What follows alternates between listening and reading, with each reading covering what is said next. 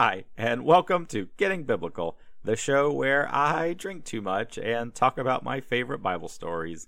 I am Matt Smith, your host, and thank you for joining us today.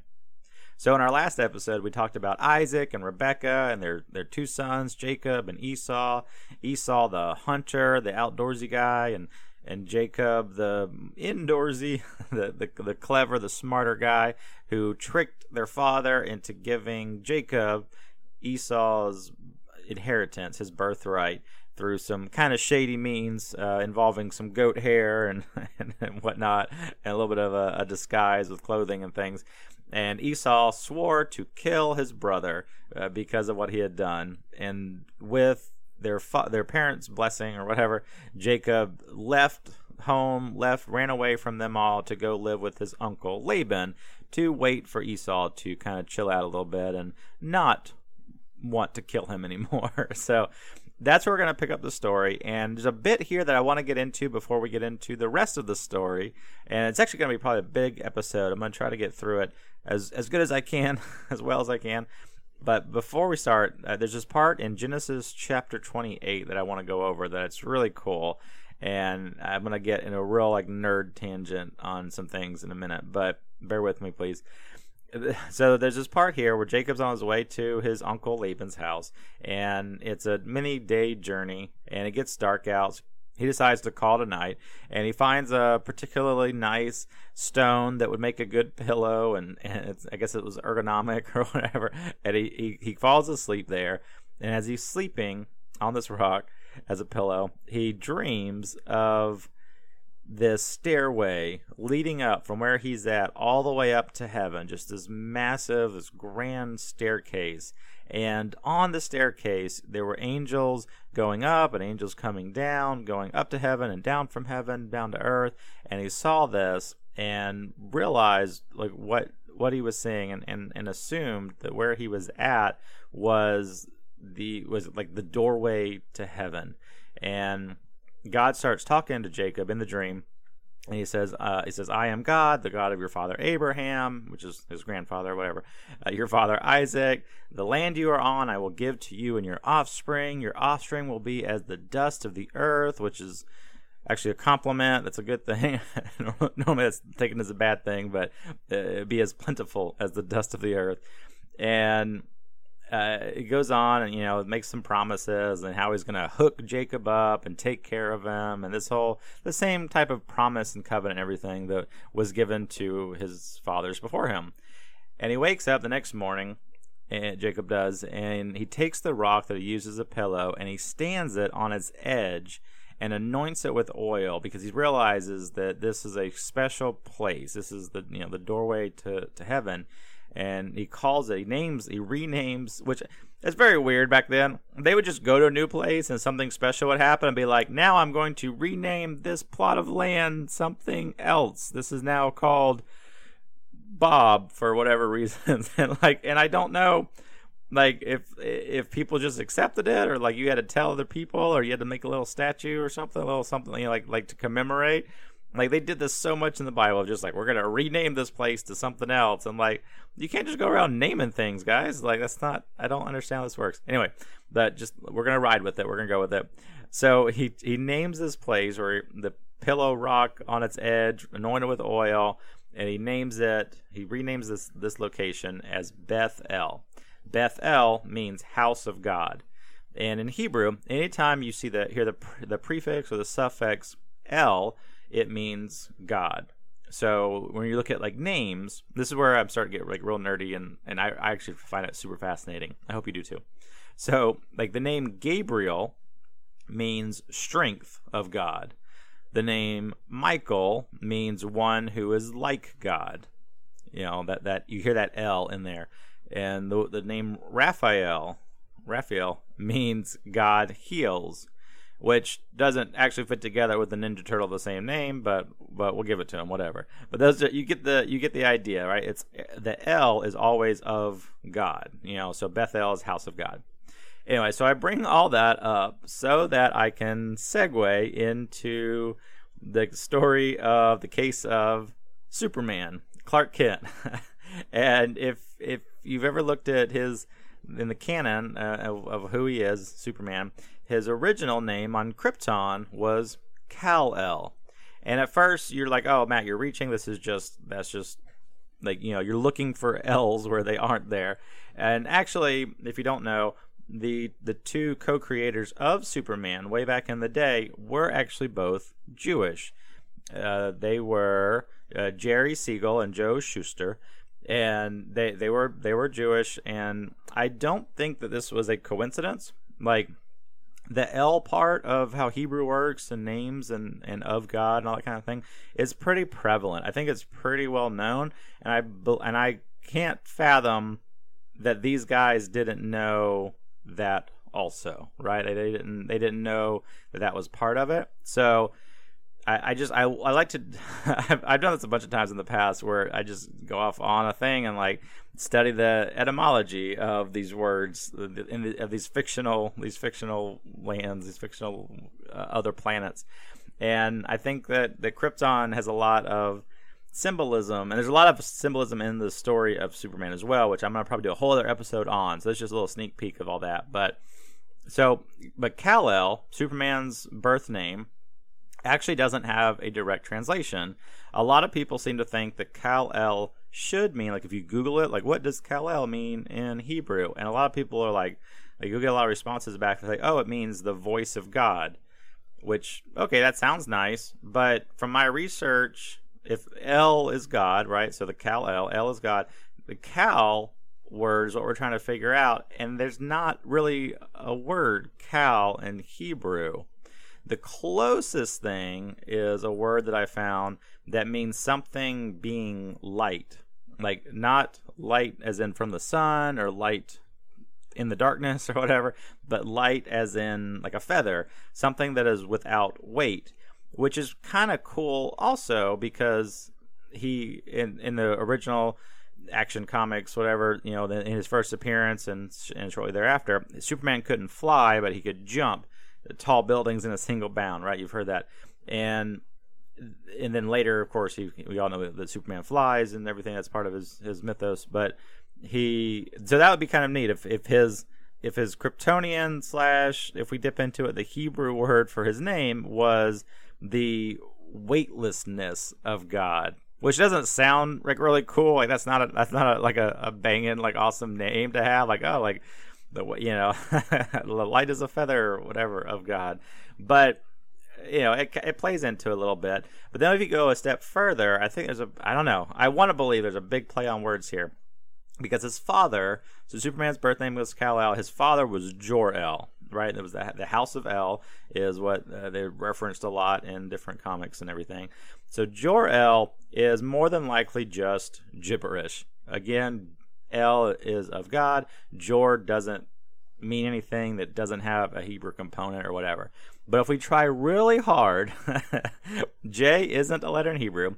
Instead, though, instead of the letter J, we have the Yud, or the Y. And that's the closest Hebrew letter that we have to the J. So even though Jor-El isn't a thing, we might have like a Y sound, so like Yor-El, or the word Yor, so if El is of God, Yor being the first part, so Kal-El's father being Yor-El, and that, the word Yor, like that, actually means light, but this time not like light as a feather, actual light, as in like light in the darkness or whatever, like shining light, that type of thing.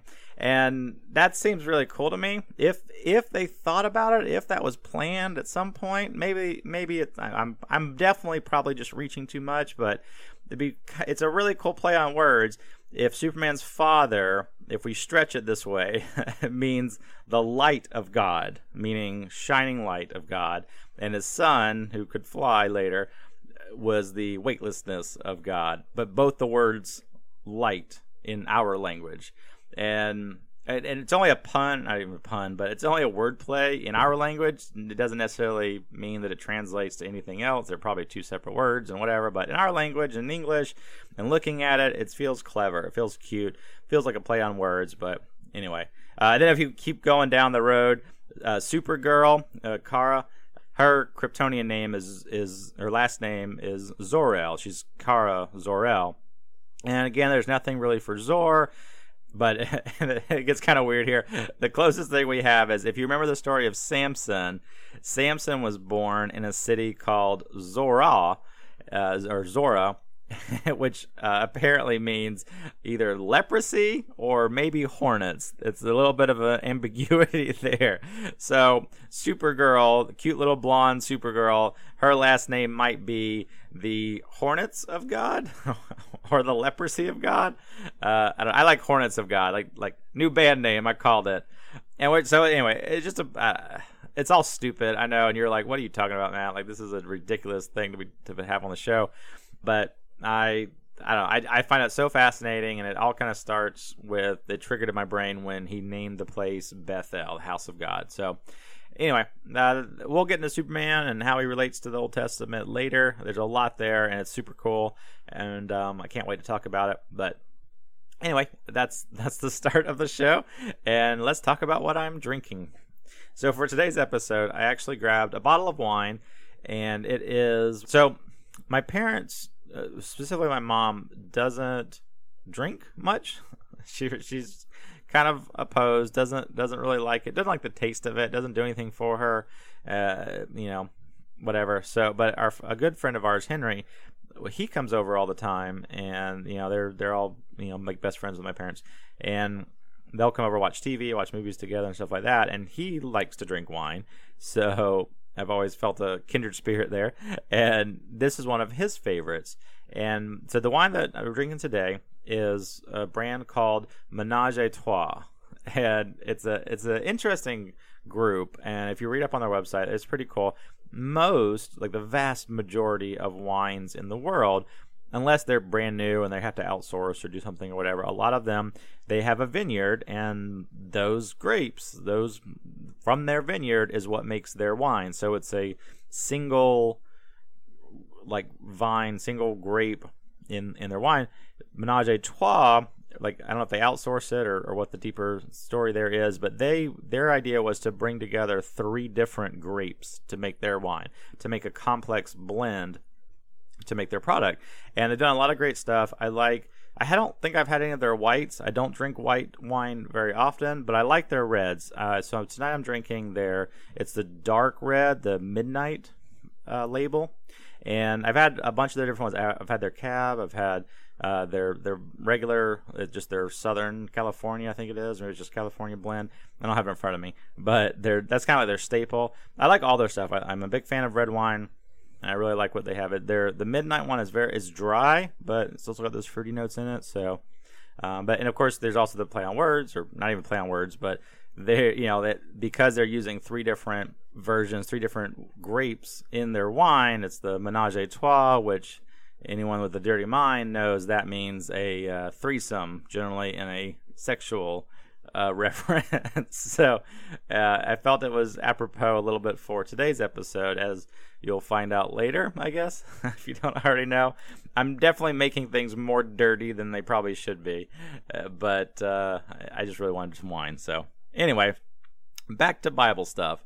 So after the whole, if you like wine, if you like especially reds, if you want to switch it out, they're from what I've seen, they're immensely popular. I've seen them in every store around me. They're really killing it as far as marketing goes. So go grab a bottle of Ménage à Trois and think dirty thoughts if you choose to. Anyway, so back to Bible stuff. So after the whole stairway to heaven bit, we pick up with Jacob in Genesis chapter 29, where he finally starts getting close to his destination, to his Uncle Laban.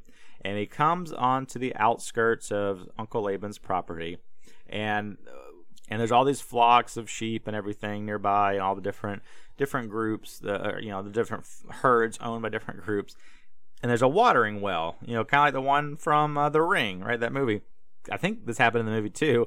I guess no one died in this one in the Bible story, but they had a big rock on top of this well. I think that was in the movie, and there was this thing. That's kind of where the similarities stop. There was this protocol that they had with all the shepherds and all their flocks, where they wouldn't move the stone away and get water out until everybody was there with all their flocks. Like, I don't know why, what the purpose of that was, but that was the policy. Is like, no one drinks until everyone's here, and then we all water our flocks, our herds together. So just like the popular pub or bar adage, the meeting up of the old watering hole, Jacob rolls up and he sees a few of the shepherds just hanging out, and he asks if they know a guy named Laban, and they sure as heck we do. In fact, his daughter Rachel is right over there, and she's bringing her flock over, which I guess she was a shepherd herself, which I don't know if that's a gender stereotype breaking like profession. The Bible doesn't talk a lot about female shepherds, so I feel like it's a big deal. Like Rachel was probably kind of a badass in her own right, is what I assume, because that's not usually a female thing to do. But so he sees Rachel and her flock, and I guess kind of like he's in love with her. Like he immediately at first sight, like he's like, oh my God. Never mind that they're cousins, because that's his uncle's daughter. Like we're still a few generations south of Noah and the soft reboot that happened for humanity. So like incest wasn't worried about too much. So he felt instantly in love with her and wanted to impress her, I think. And so he sees her there with her flock, and she's not able to water the flock because the stone's still on it, because not everyone has shown up to do the thing. And he's like, screw this, I need to make a great first impression. And so he runs over, he's introduces himself or whatever, and he rolls away the stone after he asked her, why aren't you guys watering, all that kind of stuff. He's like, he rolls away the stone all by himself. I don't know if it was normally like a 3-man job or whatever, but he just rolls it away. He's like, screw all these other lamos, but you need to water your flock right now, because no daughter of Laban should wait for water for their sheep or whatever. I don't know. Whatever kind of weird pickup line that might be. But and she gives Jacob a big hug, and she's like, oh, I can't believe that you're family. This is so great. And I guess she waters the sheep and everything. And they run back to Laban. So he gets there and he starts meeting his long-lost family relatives. And it goes on to say, there's Rachel, who we just met, but she has another sister, an older sister, named Leah. And the Bible says, and I quote, Leah's eyes were weak, but Rachel was beautiful in form and attractive. And now, I don't know about you, but those two descriptions don't seem to be on the same level. They're not the same. Here's Rachel, who's a beautiful goddess that any man would want to be with. And here's Leah, who suffers from a little bit of astigmatism. Oh my God, she's a little bit nearsighted, okay? What's the big deal? Have y'all not invented sexy librarians yet? Glasses can be super hot, let me tell you. I don't understand, why it's worded like this. Oh, this one's Rachel's so hot. Leah, she needs glasses. She's just trying to see. Damn, that's not fair. I think it actually is more to it here, personally. If I can push my own little idea onto this passage. Because also, if it's true that she just has bad eyesight, it's the only time it's ever mentioned is this one verse. Not like Jacob's father Isaac, who it talks about being blind and how he was able to be tricked, by the whole thing because he couldn't see. It became a recurring theme. This is the one. Those are the 4 words. Leah's eyes were weak is the only time that it ever talks about her eyesight being poor, which leads me to believe that it's a mistranslation and it doesn't actually mean that. You're free to believe whatever you want, but this is what I think. I think what the verse is trying to say, in their misguided attempt, is you've heard the term when you're talking about when guys, normally sexist or whatever, but when guys are talking about a beautiful girl and they're like, oh, she's easy on the eyes, right? I think this is the opposite of that. Whatever the opposite of she's easy on the eyes would be, like hard on the eyes, whatever, hard to look at. That's a term. That's a thing. I think that's what it's trying to talk about. She's not classically pretty. She's a little rough. Maybe if we're being very mean and cruel, she might be an eyesore, right? That's another type of all these things. We have so many ways to say how someone is or something is not as attractive as they could be. Very mean, but that's what I think. I think Leah was a little homely. I don't think she was that great looking, and Rachel was gorgeous. So I think that was part of the issue. So Now that you know the rankings of where the different cousins of Jacob are as far as the hotness scale, now we've covered that, like which one's a 10 and which one's like a 4. We move on, and so Jacob's there with his uncle Laban, and he starts working for him because he's there and he's under his roof, and what else are you going to do? And about a month in, Laban and Jacob are just hanging out. He goes, "Oh, Jacob, like your family, your family. It's not good for you to work for free. Let's talk about how much we should pay you," right? I don't know why he's Italian right now. It's like a mafia, mob boss type thing. I don't know. I just went with it. But he's like, it's not good that you work for me for free. What should we pay you? We should figure out a wage. And Jacob had a pretty decent history of making deals. He strikes up this agreement. He says, "Uncle Laban, here's what I want. Here's my payment. Here's what I want. I will work for you for 7 years in exchange for Rachel, your younger daughter's hand in marriage. I really want to marry my cousin," which is not a bad thing right now, I guess. But he's like, "I really want to marry Rachel, my cousin. I will work for you for 7 years in exchange for her hand." And Laban thinks about it for a second, and he says, he replies with a sentence that can only be taken seriously either near the dawn of humanity, like we're in, or in the deep redneck South. Laban says, "Yeah, it'd be much better to give her to you, a member of the family, than to some other man. We have a deal." and they shake hands, it would be so much better. Yes, I would much rather marry off my daughter back into the family, a member of the family, than some other douchebag out there. Anyway, we're rolling with it. So they agree. They make this promise, and Jacob is so excited, can't wait to be married to Rachel. So he's working these 7 years. 7 years without even real pay, just only for her hand in marriage. That's a long ass time. 7 years just in order to marry his beautiful cousin.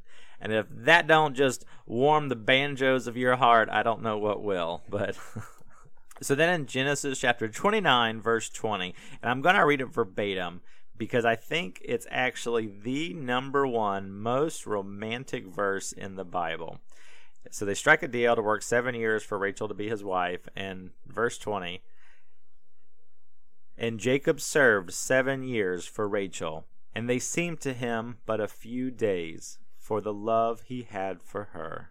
Aww. 7 years of working just to marry her, and it just seemed like a few days. It went by so quickly because he was so excited to marry her. Like, that's sweet, y'all. Like, that's nice. That's nice. I don't know.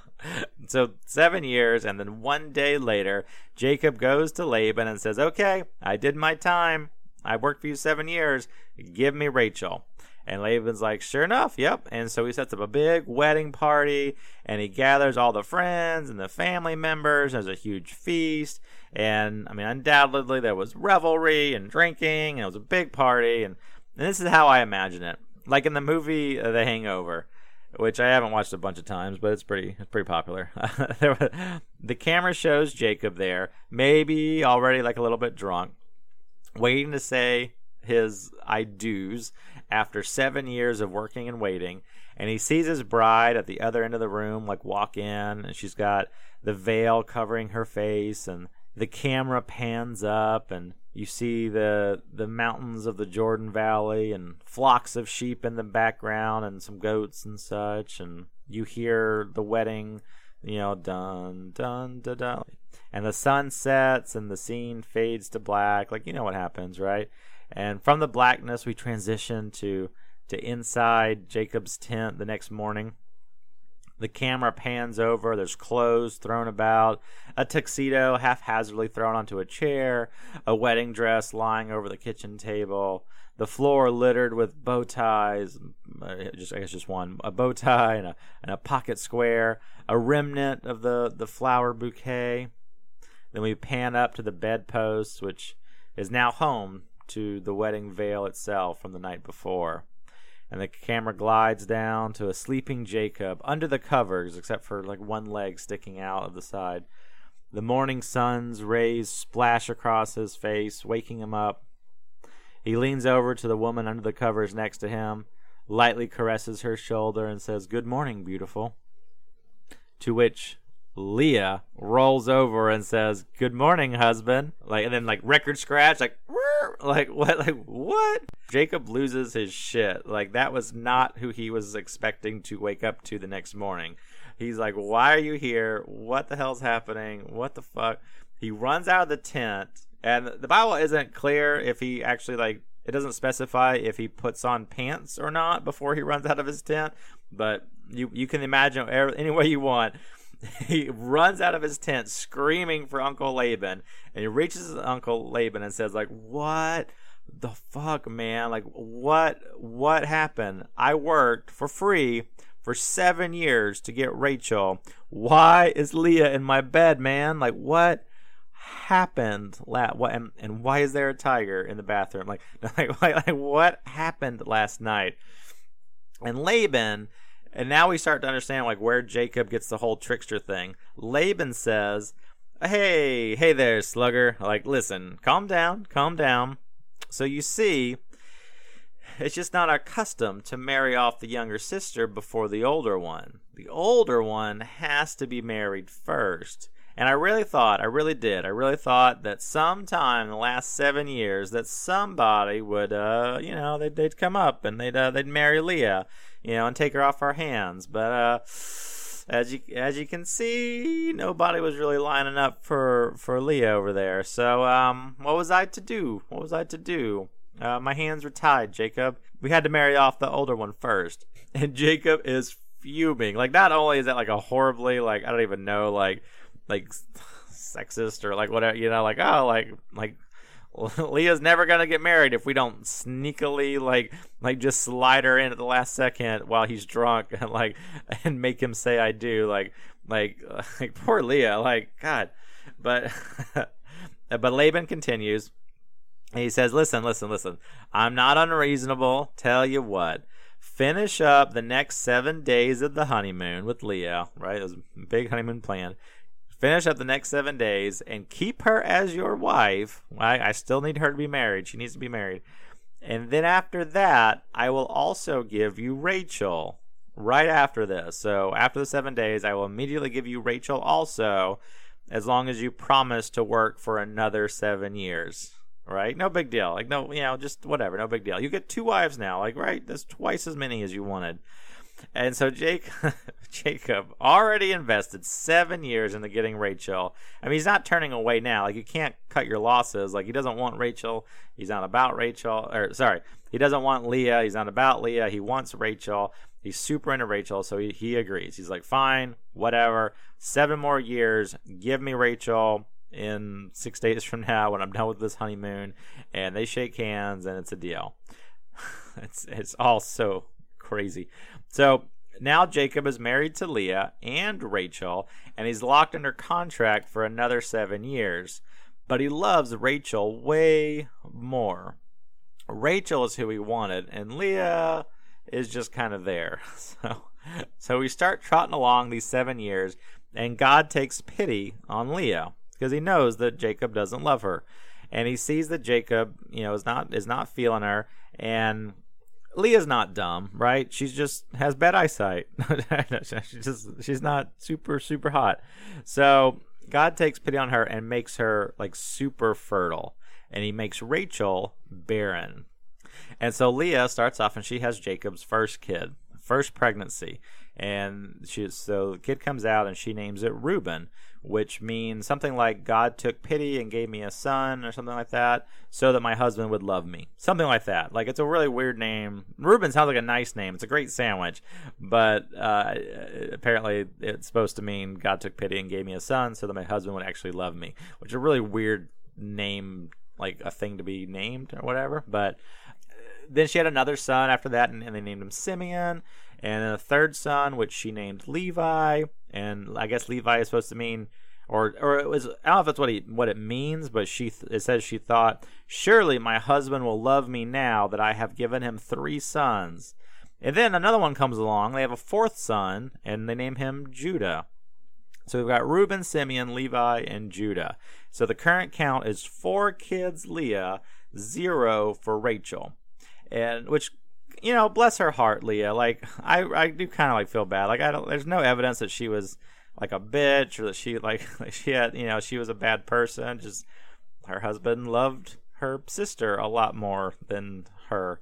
Very weird situation. But anyway, so Leah's got 4 kids, 0 Rachel. And Rachel, beautiful barren Rachel, she starts going a little crazy herself as she's watching these 4 babies like come out of her sister. And she gets all mad at Jacob and threatens him and says, "You better put a baby in me or I will die." Like, super dramatic. Like, on the hot crazy scale, she might be a little bit up there. Jacob gets mad right back at her. He's like, what the fuck do you want, woman? Like what WTF? Like, I'm over here not trying to get things cooking. Like, I'm not trying to put a bun in that oven. Like, it's not my fault that God put an out of order sign on your kitchen appliances. He's like, I can't go against God with this. So Rachel is all worked up still, and she wants to beat her sister. She's not happy that her sister's having all the children out there. So, this whole having children game that's happening. And see if this sounds familiar. So Rachel says, here's my servant girl, Bilhah. Have her and have a baby with her, and whatever baby she has, we'll count it for Team Rachel. Like, we're going to count it as one of mine in a weird way. And Jacob doesn't fight it. He's just like, okie dokie, if that'll make you happy. So he goes and spends the night with Bilhah, the servant girl, and it's so weird. And she has a baby from that, and they name him Dan. And they do it again. It wasn't a one-time occurrence. Like, he has more sex with Bilhah, and they have another son, which they name Naphtali. And like, these baby names are all over the place. Like, we've got Reuben, which sounds like a sandwich. Simeon, okay. Levi, I know people named Levi. And then we go down to Naphtali, like, okay. And then like, oh, and here's Dan. Like, Dan is the most basic, white boy name in there. Anyway, that's beside the point. So the current count is Team Leah 4, Team Rachel 2. So Leah sees that Team Rachel is gaining momentum, so she's all like, "This bitch." Oh no, she didn't. So she takes her servant girl, Zilpah, and does the same whole thing. So now Jacob is kind of juggling 4 women, his 2 actual wives, and then these 2 other servant girls, concubine, whatever. We've got Leah and Zilpah on Team Leah, and Rachel and Bilhah on Team Rachel. It's a lot to keep track of, I know. And so Zilpah from Team Leah gets pregnant, and she has a son who she names Gad. And then they do it again, and they have another son named Asher. So Leah is widening the point spread, right, on this football game here. So Team Leah is at 6, and Team Rachel is still only at 2. And then Reuben, the oldest of the children, and so he's out there. I don't know what age he is at this point, but he's out in the fields or something, and he comes back with some mandrakes, right? A plant. And if you're a Harry Potter fan, you'll remember the mandrakes from one of the movies where they when they uproot them, they're like these ugly, like, anthropomorphic, like, root people, like, whatever. And apparently, like, when they become adults, if you pull them out of the ground, they'll scream and you'll die. Like the sound is fatal to people or whatever. But anyway, blah blah blah. It's just like the worst nightmare fuel version of Groot that you've ever seen, and with these lethal screams and ugly, chubby, root baby looking things. Anyway, we're not talking about those mandrakes. These mandrakes are supposedly and mandrakes in the real world actually have a real, like, long history of different lore behind them in real life. Many cultures have created legends around the mandrakes in regards to folklore, witchcraft, or just plain, like, herbal medicine, because the roots of the plants often bear resemblance to the human body or human body parts. There's been ideas that the plants could heal different ailments, or very often be considered to have aphrodisiac components, which is what we're talking about right now. That's the prevailing thought for this reference. So Reuben runs in, and he's got these mandrakes, and Rachel sees them, and Rachel knows what they are, and she wants them. She begs her sister Leah to give her some of the mandrakes so that she might be able to finally have a son herself, to finally have her own son for Jacob, to make her husband happy. And, Reuben's mandrakes bring all the girls to the yard. Am I right? Leah gets real angsty, and she's all like, isn't it bad enough that you took away my husband, but now you want to take away my son's mandrakes as well? Which is such a weird sentence. And there's a joke in there, I think, but it's not coming to me right now. You took away my husband and now also my son's mandrakes. And so Rachel bargains for the mandrakes, I guess. So if you've ever watched the Sister Wives TV show, which I have not watched it, I've literally seen one episode when I was waiting to get my oil changed once, I think.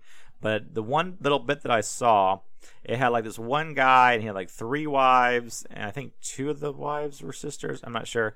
And they all had like condos. They all had a separate condo that they all stayed in. So it would be like, oh, Monday night I'm going to stay at Melissa's apartment and hang out with our 3 children over there. And on Tuesday I'll be at Tara's house, and so on and so forth. And I guess that was basically the same thing that was happening here with Jacob and Rachel and Leah and Bilhah and Zilpah or whatever. He had to divvy himself up based on different times or whatever. But most of the time was with Rachel. Like that was his number one go-to. Like he would spend most of his nights with her. And Leah was feeling a little bit left out. So Leah trades the mandrakes for like a guaranteed promise or whatever of spending the night with Jacob. Again, like bless her heart, like poor Leah, like she's like trading mandrakes just to have a night with her husband. Like it's kind of a messed up situation, but whatever. So Jacob comes home from work, and Leah runs out, and she literally says, like not literally, I'm paraphrasing, but like, hey big boy, like I bought you for tonight with the mandrakes. You have to come sleep with me tonight in my tent. Like he's like, whatever. So they spend the night together, and then she gets pregnant again, because she's so fertile and whatever. And they named him Issachar. So now we've got Issachar, and then we're gonna like fast forward. Leah gets pregnant again, and they name him Zebulun. And then she has a daughter, the first daughter, and they name her Dinah. And then, so at this point, Leah is way in the lead, and she's got 8, and Rachel only has 2. So Leah has definitely, she's widened the spread. Like she is dominating this match. Like Rachel, it can't even catch up at this point.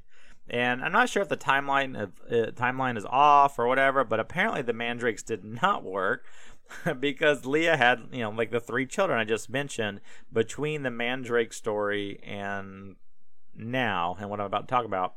But then finally, after all this, when he sees that there's no way that Rachel is going to win this battle, and that's 8 versus 2, God feels sorry and finally like opens up her womb so that she can have a baby. So she finally gets pregnant, and she has a son and names it Joseph. So now, at this point, Jacob has 11 sons total, 12 children, including Dinah, and he's finished up his 7 extra years that he promised to work for Rachel's hand in marriage. So he goes to his uncle Laban and says, listen, I gots to go. I have been here long enough. Let me go back home to be with my family. I think my brother doesn't want to kill me anymore. Hopefully not. I've been here 14 years, right? 2 sets of 7. Like, please let me go. And Laban begs him to stay because he realizes that Jacob was really friggin' good at being a shepherd or whatever, and knows that he's a richer man now than he was before Jacob showed up. So he wants him to stay. So he says, I'll pay you. What do you want me to pay you? So Jacob gets an idea. Remember how he was tricky? Jacob says, okay, here's my price. Of all the sheep and goats and everything you have, give me all the speckled or spotted or black sheep ones, and you keep all the nice-looking, pure-coated white sheep and goats. then if there's ever a dispute, if there's ever a fight, if anyone ever wants to accuse the other one of like having stolen from them, we could just literally look at the sheep and see like oh, yep, there's some speckled ones like mixed in there, like you definitely stole from me, or vice versa, like, oh, that's a pure coat, like you definitely stole from me. Does that make sense, right? So that was the whole plan. And Laban's about it. He's into it. So he goes through his whole flock and he separates all the spotted and speckled and the black sheep and whatever and the goats, and he gives them all to Jacob. And Jacob has his speckled flock way over here to the side. I think it said it was like a 3-day journey. I may be misquoting that, but it was like far away. But he's not with them. He hires people to like watch over them, but Jacob himself stays with Laban's flocks because that's his job. That's what he's doing. And he's still working for him. But Jacob's tricky, right? We said that before. Jacob has this weird sheep/goat pregnancy life hack that I absolutely do not understand. So Jacob would take these certain types of trees, I think it's like poplar branches or whatever, and he would cut strips in them. So he would like stripe them, like cut, yeah, like candy cane like stripes or whatever. I don't know. Cut strips out of them, and we'd plant these branches in the dirt right next to where the animals would water. And somehow, some way, it doesn't make any sense to me. I mean, genetics, I don't like, it doesn't whatever. But when the animals would come to water and they would see these striped branches sitting there, it would, like, when they got horny and they would start to do sheep banging or whatever, goat banging, by seeing the branch would make it so that their offspring would have speckled or spotted or whatever coats. And like, I don't get it. I don't understand. I mean, to be fair, I do not know anything about like husbandry for goats and sheep or whatever. Maybe that's a thing. Maybe you can Google that and like, can you affect the coats of their offspring? Maybe that's common knowledge. I don't know. I don't even like goats. Like I've said that before in the show. Like, I hate goats are the worst, man. Their eyes are weird. They follow you around. Anyway, so Jacob was like, he was playing the system, right? He was gaming it. So he would see if there was a couple of like good, healthy, strong-looking cattle that would come up for a drink, he'd put these sticks down so they would have speckled babies. But if they were weak or feeble animals, he wouldn't do that, and so they would have spot-free. They would have clean, pure, perfect coat babies, but they were feeble. They were shitty offspring. So Jacob just ramped up how rich he was and essentially put the screws to his shifty uncle Laban. And we're gonna kind of stop right there. I'm already like over I think 40 minutes, which is longer than I want to be. And the story really doesn't have a cutting off point because we just keep going in the next episode with more of this story and how his life hack of animal husbandry like plays into it, and how he fights with Laban, and I don't want to get into spoilers or whatever, but a lot of neat stuff, a lot of fun stuff. He reunites with Esau. So but we're going to stop it here. Tune in next time to continue the story of Jacob and his two wives. Now you get the idea for the wine, right? The menage a trois, right? Him and two girls, one Jacob. Actually, it was 4 girls, 1 Jacob, like even crazier. But yeah, I think that's where we're gonna stop. So thank you guys for joining us today. As the time I'm recording this, we're coming up on Thanksgiving. By the time you hear it, it will have been already Thanksgiving. So hope that you guys had a good Thanksgiving. Hope that you had a great Black Friday. Hope that you didn't have to work or you got a bunch of shit on sale. Anyway, thank you guys for listening. As always, like and subscribe and share, please. Let other people know about the show. This is our 16th episode, so we're doing pretty good. I'm not stopping anytime soon. So thank you guys always for listening and supporting and everything. So it's fun on my end. I hope it's fun on your end. So anyway, thank you guys so much. Have a fantastic day. Cheers.